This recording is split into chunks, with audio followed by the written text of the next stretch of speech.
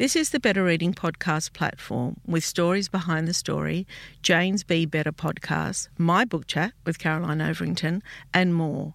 Looking for a particular podcast? Remember, you can always skip to it.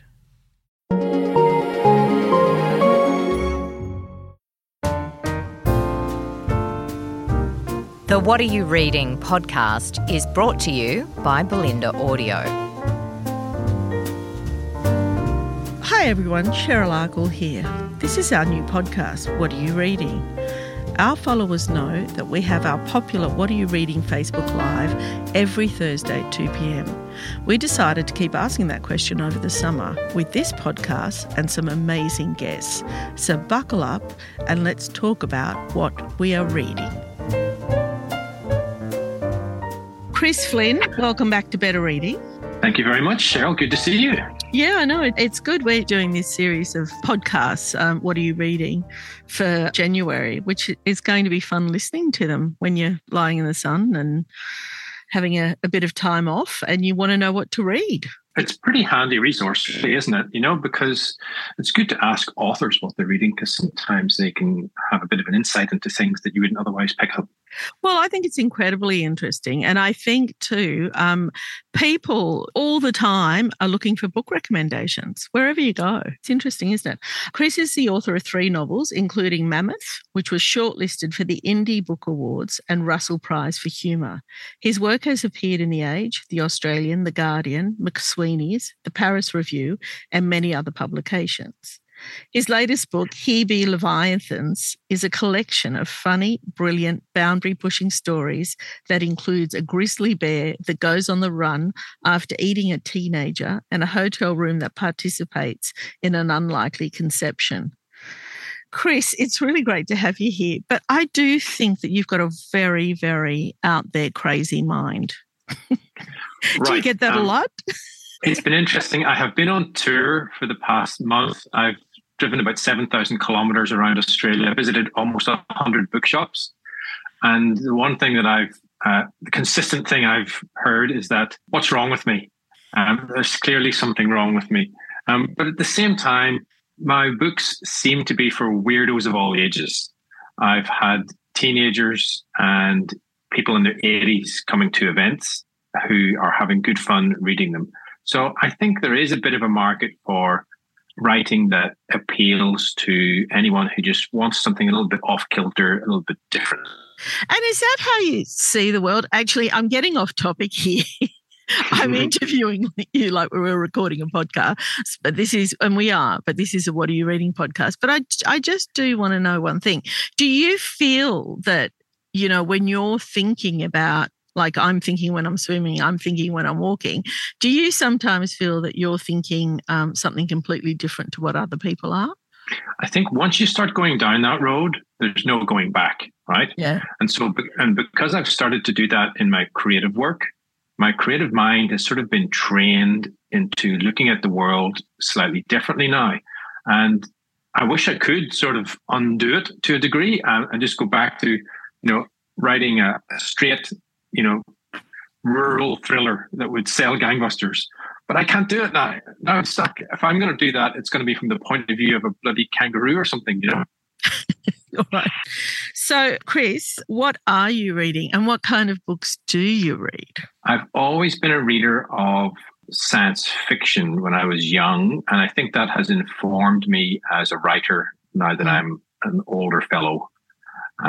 So in that spirit, I am currently reading a book called She Who Became the Sun by Shelley Parker Chan.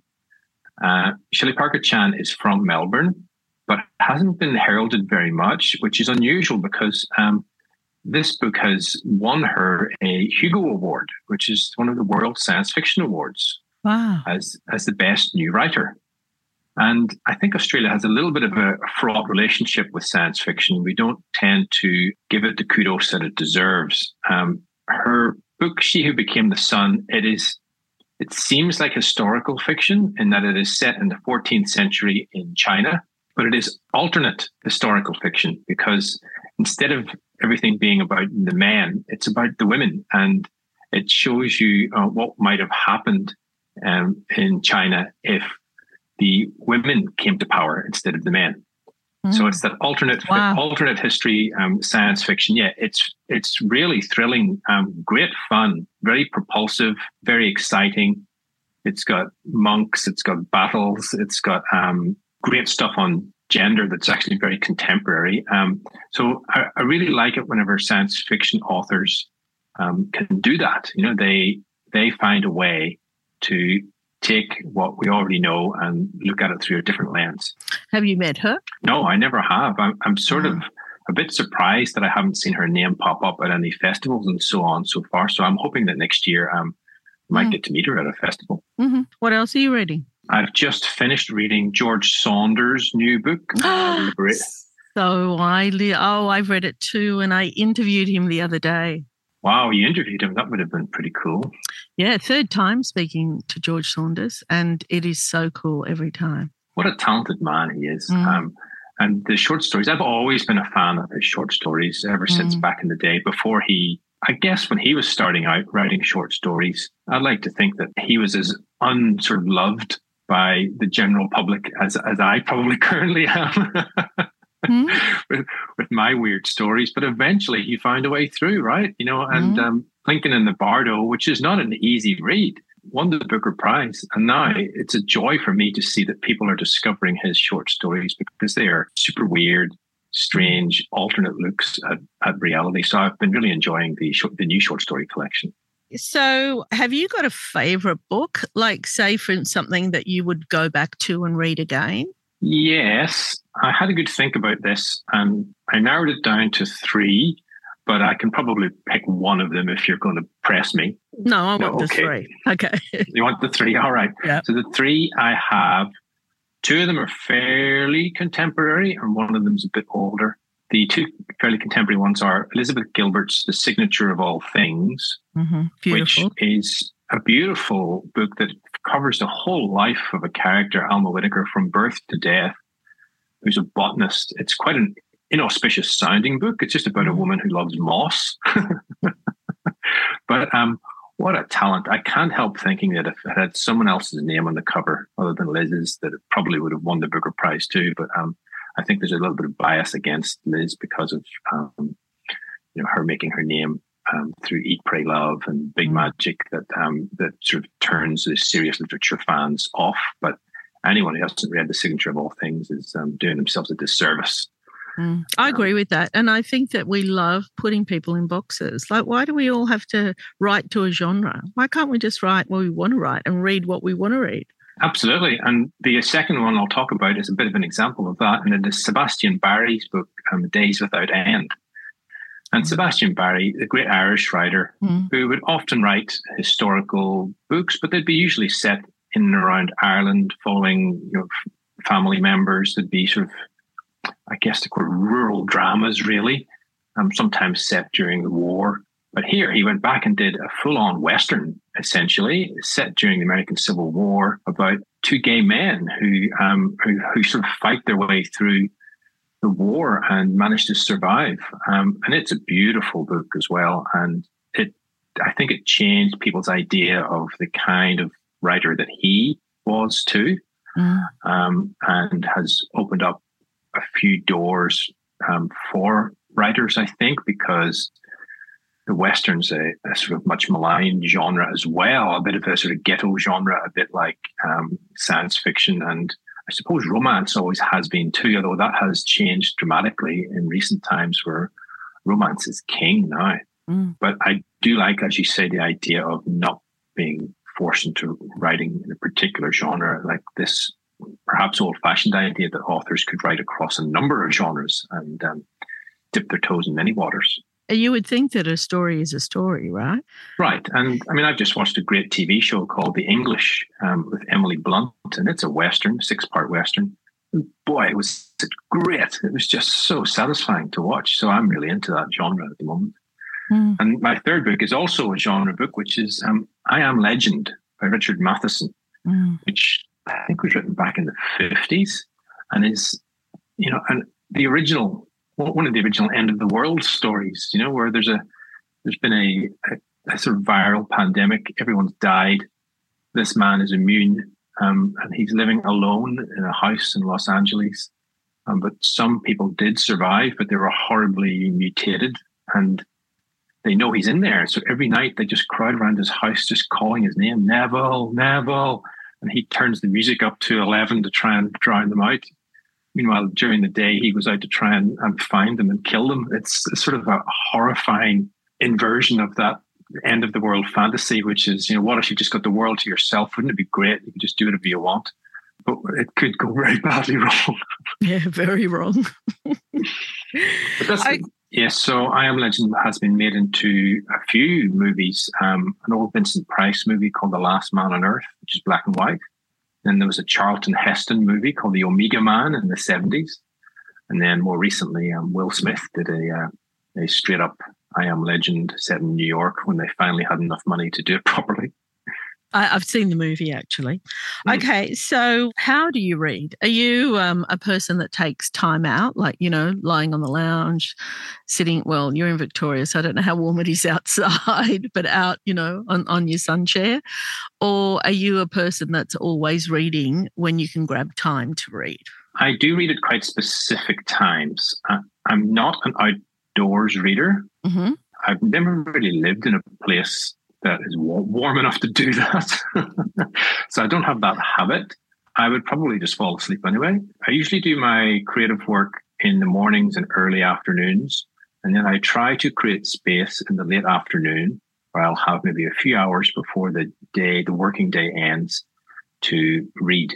Because I find it very valuable for my creative practice and also just my peace of mind and my well-being, to be able to wind down at the end of the day with a little bit of reading, have something to look forward to. So I'll often just spend an hour or 90 minutes towards the end of the working day reading. And I have a little couch that I sit on to do that. Oh, nice.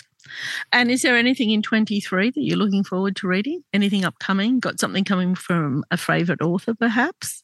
I do. I've been looking into this, and I'm glad you asked me, because I was able to look up what kind of books are coming out next year and find out about it.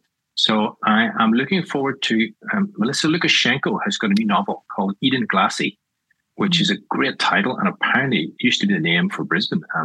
And so an historical novel from Melissa, that's going to be real interesting. And I love Melissa's work because she does incorporate humour, which so many other authors sort of struggle with. And also, she says it the way it is, doesn't she? She was right here in our office a couple of weeks ago, and she was terrific, She's a treat. She does not suffer fools gladly, Melissa. She really does tell it how it is. And if Melissa's your mate, you know she's your mate.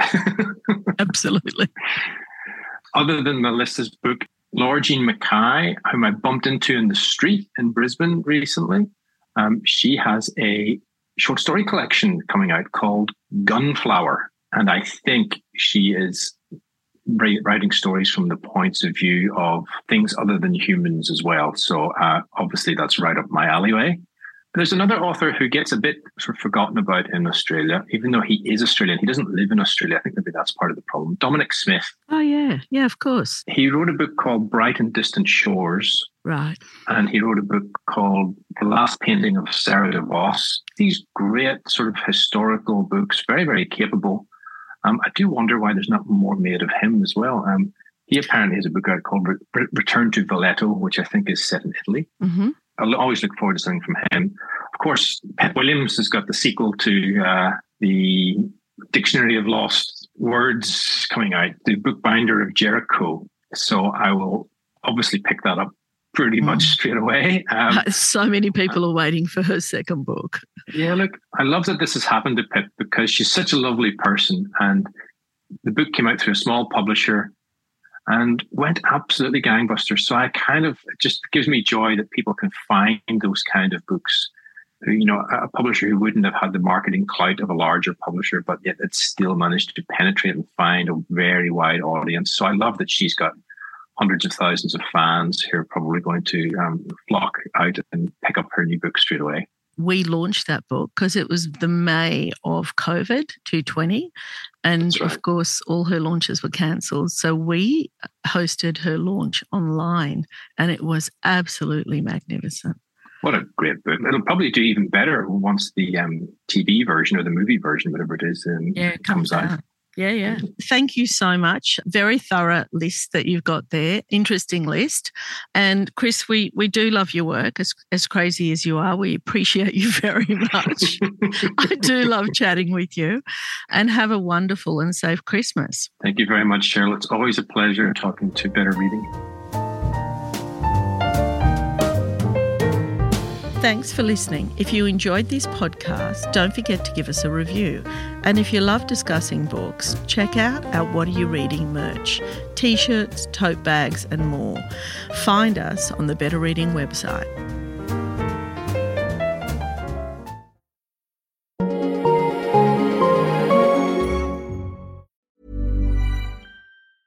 Ever catch yourself eating the same flavorless dinner 3 days in a row? Dreaming of something better? Well, HelloFresh is your guilt-free dream come true, baby. It's me, Keke Palmer. Let's wake up those taste buds with hot, juicy pecan-crusted chicken or garlic butter shrimp scampi. Hello Fresh. Stop dreaming of all the delicious possibilities and dig in at HelloFresh.com.